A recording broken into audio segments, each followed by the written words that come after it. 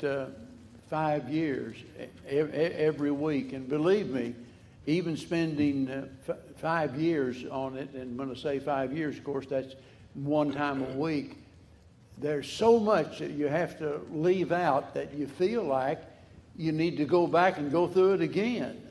And every time you go through it, you learn something new. But not only that, there's the inspiration, not just the instruction that we gain from it, but the inspiration that we receive. And we all need that. So it's not just about learning, it's about allowing the Word of God to lift you up and to meet your needs where you are. But in going through the Psalms, it's only natural that some of the Psalms can kind of become your favorite, and that's the way it's been with me in Psalm 73.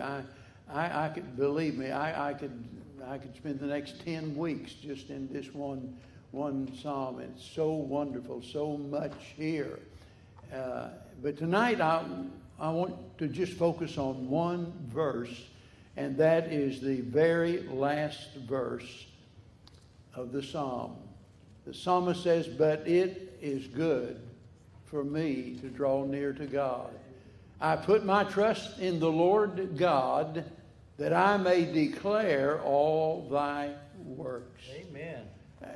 I can remember on numerous occasions as a boy, my mother saying to me, "If you know what's good for you, you'll," at the blank there, because it could be related to a number of different things. If you know what's good for you, you'll, well, unfortunately, I didn't always know what was good for me. I just proceeded from one dumb decision to another, and all I wanted to do was what I wanted to do.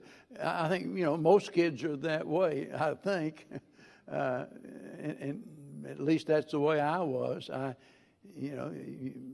Didn't want to go to school. I was so amazed the other day at our graduates and the plans that they have. That's really amazed me, because all I could think about was, man, getting out of there as quick as I could and getting on with baseball, pool halls, and I started to say girls, but there was only one then. And that's all I could think about. I didn't care about anything else. And that's sad when we don't know what's good for us. That's my point.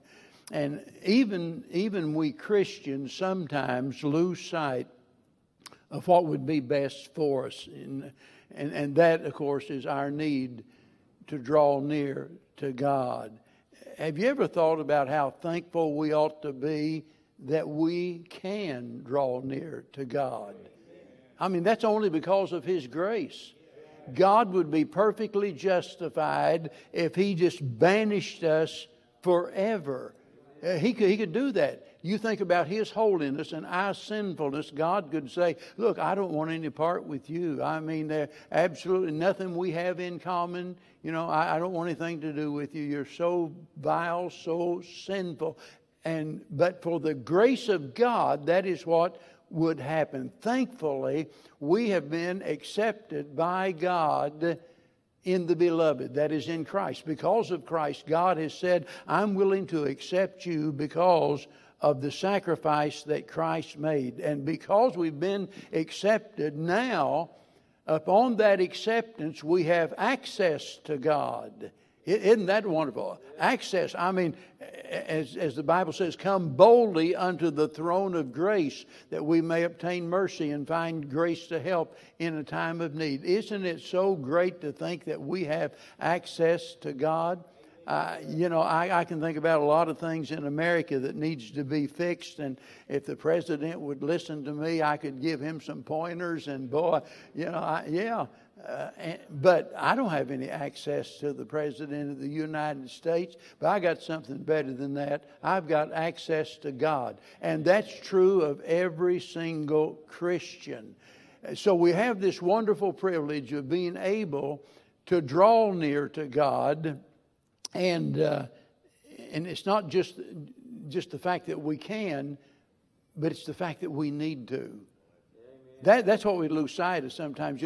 Because of Jesus, we've been accepted. Now we have access to God. That is so wonderful. And sometimes we lose sight of the fact that's what we really need to do. There's not a person on this earth who can say that they have no need of drawing any closer to God.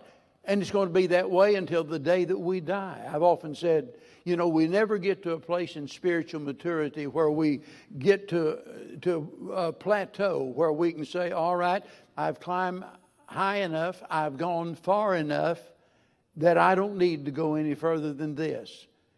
A person might look around and say, my spiritual maturity exceeds that of everybody else in the church. And of course, if they think that, it doesn't.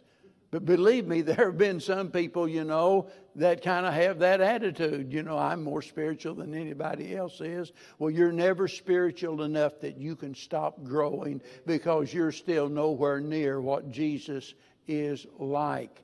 And it's going to be that way till the day that we die. We're going to have this need of growing and drawing closer and closer to God because, as the old song says, prone to wonder how I feel it, prone to leave the God I love. That's something that is within every person, that proneness to leave God. That is the vestiges of our old sinful nature.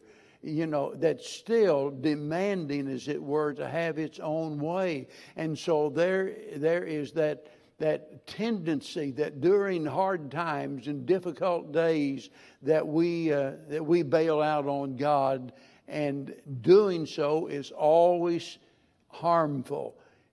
It's always a detriment to our welfare when we get to the place that we no longer feel that we need to get any more near to God than what we are. Now, the problem is, as you know, and I think it's a problem to some extent for all of us, and that is sometimes we feel like that we've done what we should by talking about how close we are to God. And it's easy. Anybody can do that. We lie about that all the time, don't we? Whenever we sing some of the songs, I surrender all. Really? Think about that. I surrender all. Well, I mean, we should, and hopefully there are periods of time where we do. But the fact of the matter is there's so many times we haven't really surrendered all, and we're clinging to some old something that our flesh desires rather than giving in to God. And so a lot of times we make this claim of being close to God when really we're nowhere near close to God. There are people that a lot of times exaggerate their relationship with the Lord. Like the fellow one time tried to tell me, he said, and the conversation came up that I had approached him about helping out with a devotion or a teaching, something along that line. And he said, no, God didn't call me to do that. He said, he's Brother Stone, I'm really deep in the Scriptures. But he said, God didn't call me to teach in any way. I even tried to explain to him that God called all of us to be teachers. Not necessarily teaching a class in the church, but we're all to be teachers. All of us are. We have that responsibility. Now, being close to God, as it were, is not the same as being there. I'll get to the message in a little bit. I'm fireside chat. But I want you to get this in your mind. Being somewhat close to God is not the same as being there. I could camp out close to the house. Pitch me a tent just right down the road. In fact, I could get out there just on the other side of the privacy fence on the other fellow's property, pitch me a tent. I'd be close to home, but I would have none of the comforts, none of the joys of actually being home. There would be no benefits of being home. Those home-cooked meals and the hugs and kisses and things, there wouldn't be none of that. I'd be out there in some old damp tent. Damp, I said, D-A-M-P, damp tent. My biggest fear when I started preaching was making that mistake. And so I just want to clarify those that may be watching online. I said damp. Being close to God is not the same as being there in the nearness that God wants from us. You see, to enjoy His benefits, we've got to draw near to God. And if we don't, we miss the blessings. We go through life and there's so many things that can trip us up. And here in Psalm 73 is a great example of that. It's a story of a servant of God who is confused and he's troubled by what he saw. And as a result of that, he became jealous, he became bitter, and he became distant from God. Notice how the psalm begins. It starts out really good. Verse 1, truly God is good to Israel, even to such as are of a clean heart. Wow, this is going to be great. But verse 2 through verse number 4, all of a sudden, our attention is turned to his perplexity. He's troubled by two questions. Number one, why do the wicked prosper? And number two, why do the righteous suffer? People are still asking those same questions today. And so this is what's troubling this fella. He is all bent out of shape, as we would say, because he doesn't understand why God is allowing this to go on. But then, just as he is about to fall, I mean, this fella, this is going to be a disaster in his life. He just can't get away from it. But all of a sudden, he goes to the house of God. He comes to his senses. And then, after a stern warning from God, he closes by leaving us this great declaration. But it is good for me to draw near to God. I put my trust in the Lord God that I may declare all of thy works. Now remember, he's writing this out of his own experience. He has taken all of the steps on the road to recovery, and he can say of a truth, it's good for me to draw near to God. And I want you to know it's good for you too. And it's good for me. It's good for all of us. So in light of that long introduction, I want you to consider three things. Verse 27, we see his reflection. Now this relates to our text, so don't miss it. This is his reflection. Just before he makes that glorious statement in our text, he says, for lo, they that are far from thee shall perish. Thou hast destroyed all them that go a-whoring from thee. See, this is in contrast to what he has been saying in the previous verses, because he's been talking about the pleasure of actually being with God, and now he's speaking about the plight of those who are far from God. And he's reminding us that God has the power to destroy as well as deliver. And we see that in history. You look back at Egypt, for example, and Assyria and Babylon, Persia, Greece, Rome. You look back at those ancient empires, and God has crushed all of them to dust. God can destroy. That's what he wants us to understand. Yes, God can deliver, and yes, God can bring great delight to our hearts. But if we don't draw near to God, the same God can destroy. That's why we're told in Romans chapter 11, verse 22, behold, both the goodness and the severity of God. He's telling us we've got to keep both of those things in mind. We need to keep our theology in balance, his goodness and his severity. Now, I said this has to do with his reflection. He's looking back at what God has done to remind us of what we ought to do. And it does all of us good to look back and to think about the things that God has done. And we can look back at past problems and things of that nature, and just as this man did. And finally, he concludes that all of this grief, this worry, why do the righteous suffer? Why do the wicked prosper? All of that was caused by the fact that he had not kept close to God. Had he maintained a closeness to God, he wouldn't have been asking those questions. He would have just, as he says later on, he would have just trusted the Lord for the answer.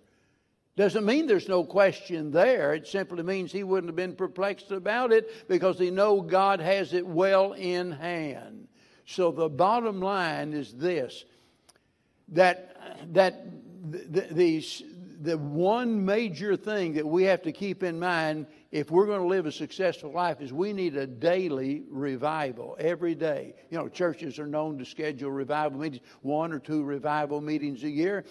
That's all well and good, but that's nowhere near enough. We don't get anywhere near what we need by just conducting a revival meeting. And I think maybe a lot of folks have come to realize that because almost no churches even hold revival meetings anymore. We need personal, daily revival meetings. I think of Fanny Crosby's great old hymn, Close to Thee. Think about that, close to Thee.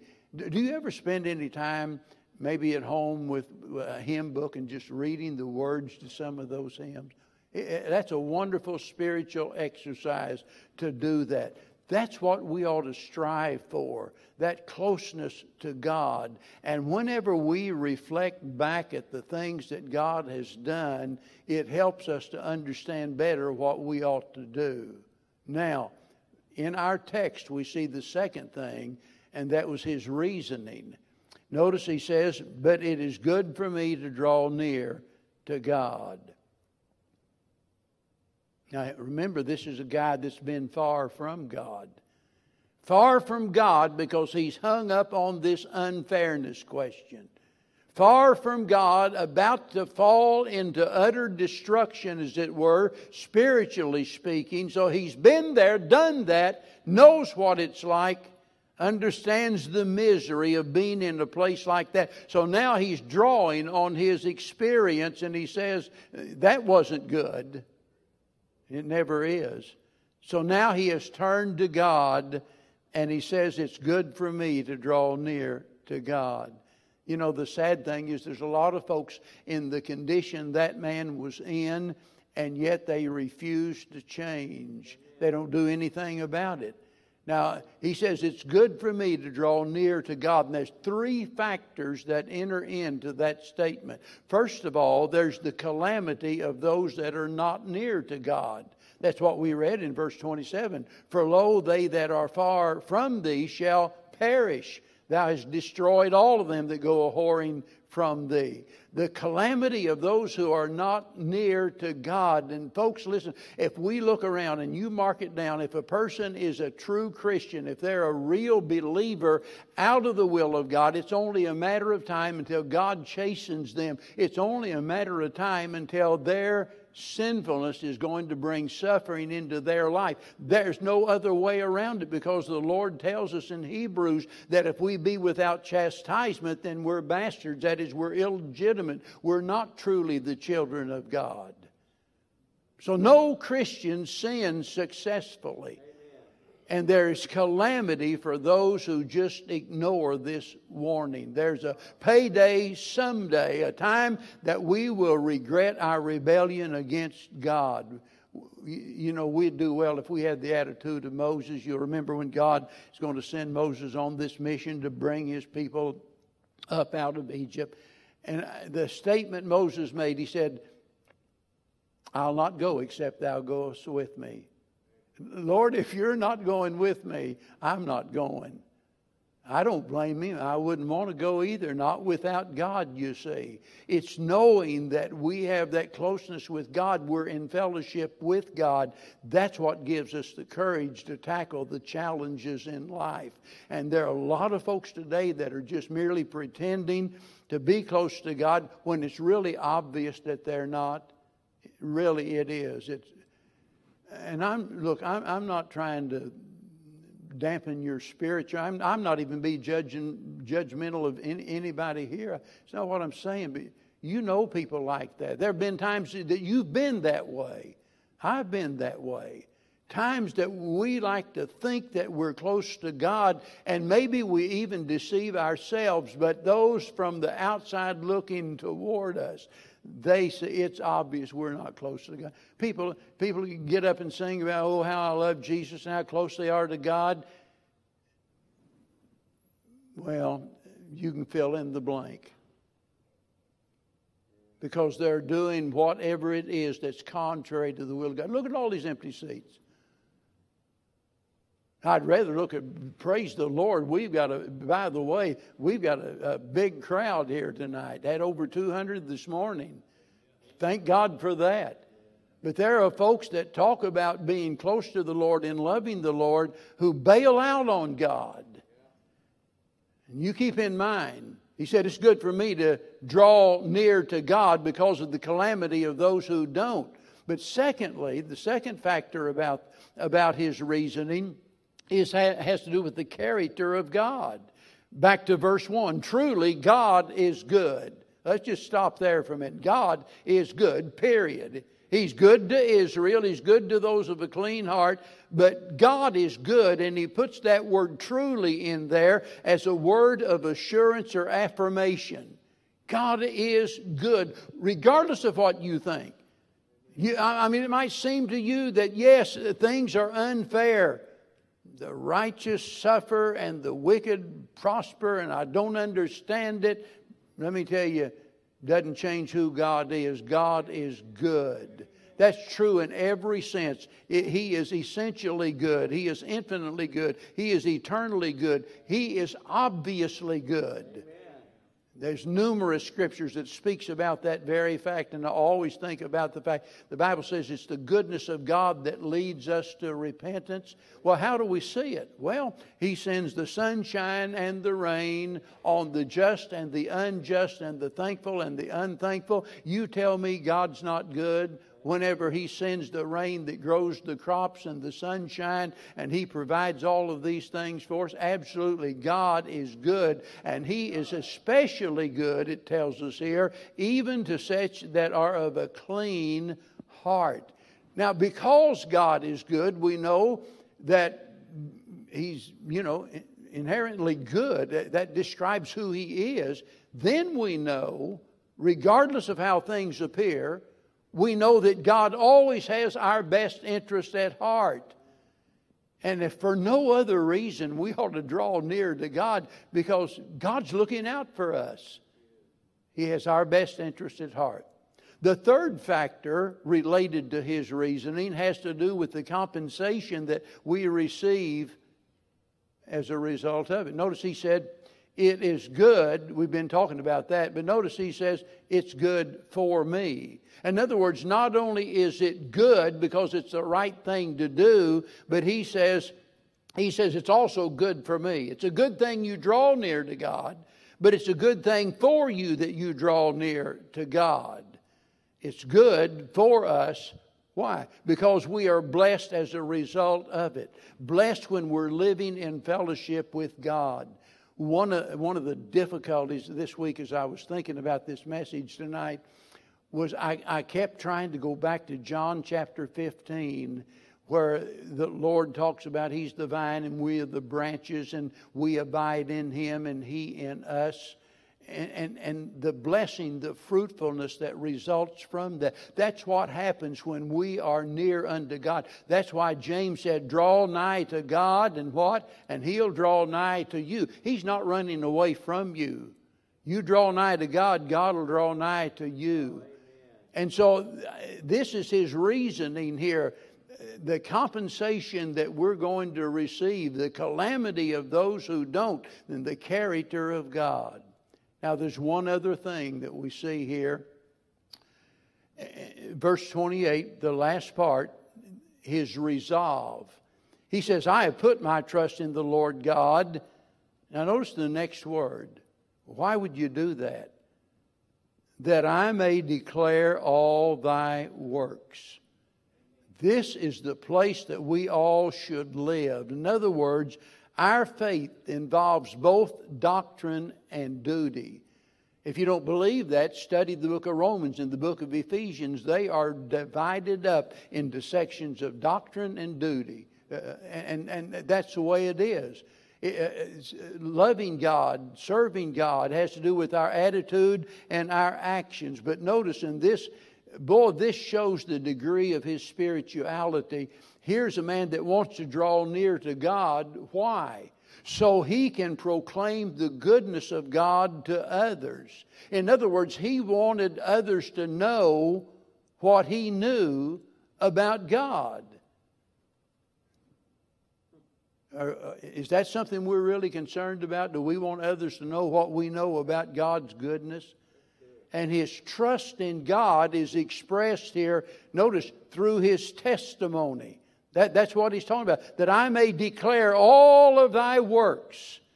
Psalms 44 and verse 8 says, in God we boast all the day long and praise thy name forever. That's what God expects. He says, let the redeemed of the Lord say so. Let them say so. I had no idea until this afternoon. I'd prepared this message. I'd prepared the message this morning. And as I sat there this afternoon in the recliner and was looking at my notes and thoughts about this ends up exactly where the message ended up this morning. Talking about the fact this morning, the greatness, the importance of our testimony being the light of this world. And notice that's exactly what he's talking about here. That I may declare all thy works. In other words, God uses our testimony to transform others. Don't ever underestimate the power of your testimony. It's a light in darkness. I don't know why we never have testimony meetings anymore. It's my fault, I guess. But used to, that was a really common thing. Every church I pastored had testimony meetings. We'd take sometimes 30 minutes. And whenever the people got reluctant, we started having what we call a God bless you testimony. And that's where you gave a testimony. I'd call on one person. If nobody else responded, that person was at liberty to turn around and look at somebody. Well, God bless you, Brother Corey, or whoever it might be. And they had to pop up and give a testimony. That's not the best way to do it, really. I really quit doing it because I figured out if people have got to be urged into doing it, it's usually not worth hearing. But seriously, don't underestimate the power of your testimony. There are some of you that work with unsaved people. You see them every day, every work day, you see them. It might be that you go out to lunch with them. It might be they're a friend, you go fishing with them. On the other hand, for the younger people, it might be classmates. I don't know. But you know somebody that's unsaved. Never underestimate the power of your testimony. Just sit down and one day out of the clear blue say, would you mind if I've never done this. I'm sorry I haven't. But would you mind if I just took a few minutes and tell you what it was that brought about such a wonderful change in my life? Now, most of the time they'll say, well, sure, go ahead. And capitalize on it. Let them know exactly what the Lord's done for you. And in light of all of this that we've talked about tonight, and especially, and it's really amazing to me, it would have been easy for him to say, it's good for me to draw nigh unto the Lord because of all the blessings I get. That's probably what I might have said. I don't know. It's just really good for me. I get all these benefits. But this guy has graduated from that pettiness. If you can call that pettiness, it's really not. He's a higher rung on the ladder, spiritual ladder. He said, I will put my trust in the Lord that I may declare all of thy works. I want to tell somebody else. And look, as important as that is, it can't happen without a clean heart. It behooves us, in light of all of this, to do whatever is necessary to draw near to God. It's a daily thing, and it requires the disciplines, that is, the study of God's Word and prayer and confession and all of the things related to us growing spiritually every single day of our life. Draw near to God. That might be good to put on a plaque and on the wall. Draw nigh unto God and He'll draw nigh unto you. And if you're here tonight, and I know I know you haven't drifted far enough away from God that everybody else can see it yet. We don't see it. But in your heart, you know the joy is diminished. It's gone. There's no longer any peace there. There's something in your life that is troubling you that you know shouldn't be there. Your spiritual growth has stagnated and you seemingly are satisfied being there. And as I said, nobody else has noticed it yet, but you know and God knows. And it's time to take action and move beyond that and get back, draw near to God. It's good, and it's good for you. I hope you will. Let's pray. Father, again tonight we thank you for all of your many blessings. We thank you, Lord, that rather than banish us forever from your presence, you made possible a means whereby that we could be accepted, whereby that we could have access to you, not only in our time of need, but Lord, that we can just enjoy the sweetness of your blessings, to just know and to be there in fellowship with you. And Lord, I pray tonight, because you've been so good to us, that we might be good to somebody else. The best thing I know we could do for them is to tell them about Jesus. Tell them about the change that he made in our life. Help us to do that. If there are those here tonight that have drifted away, Lord, may tonight they draw near to you. For we ask it all in Jesus' name.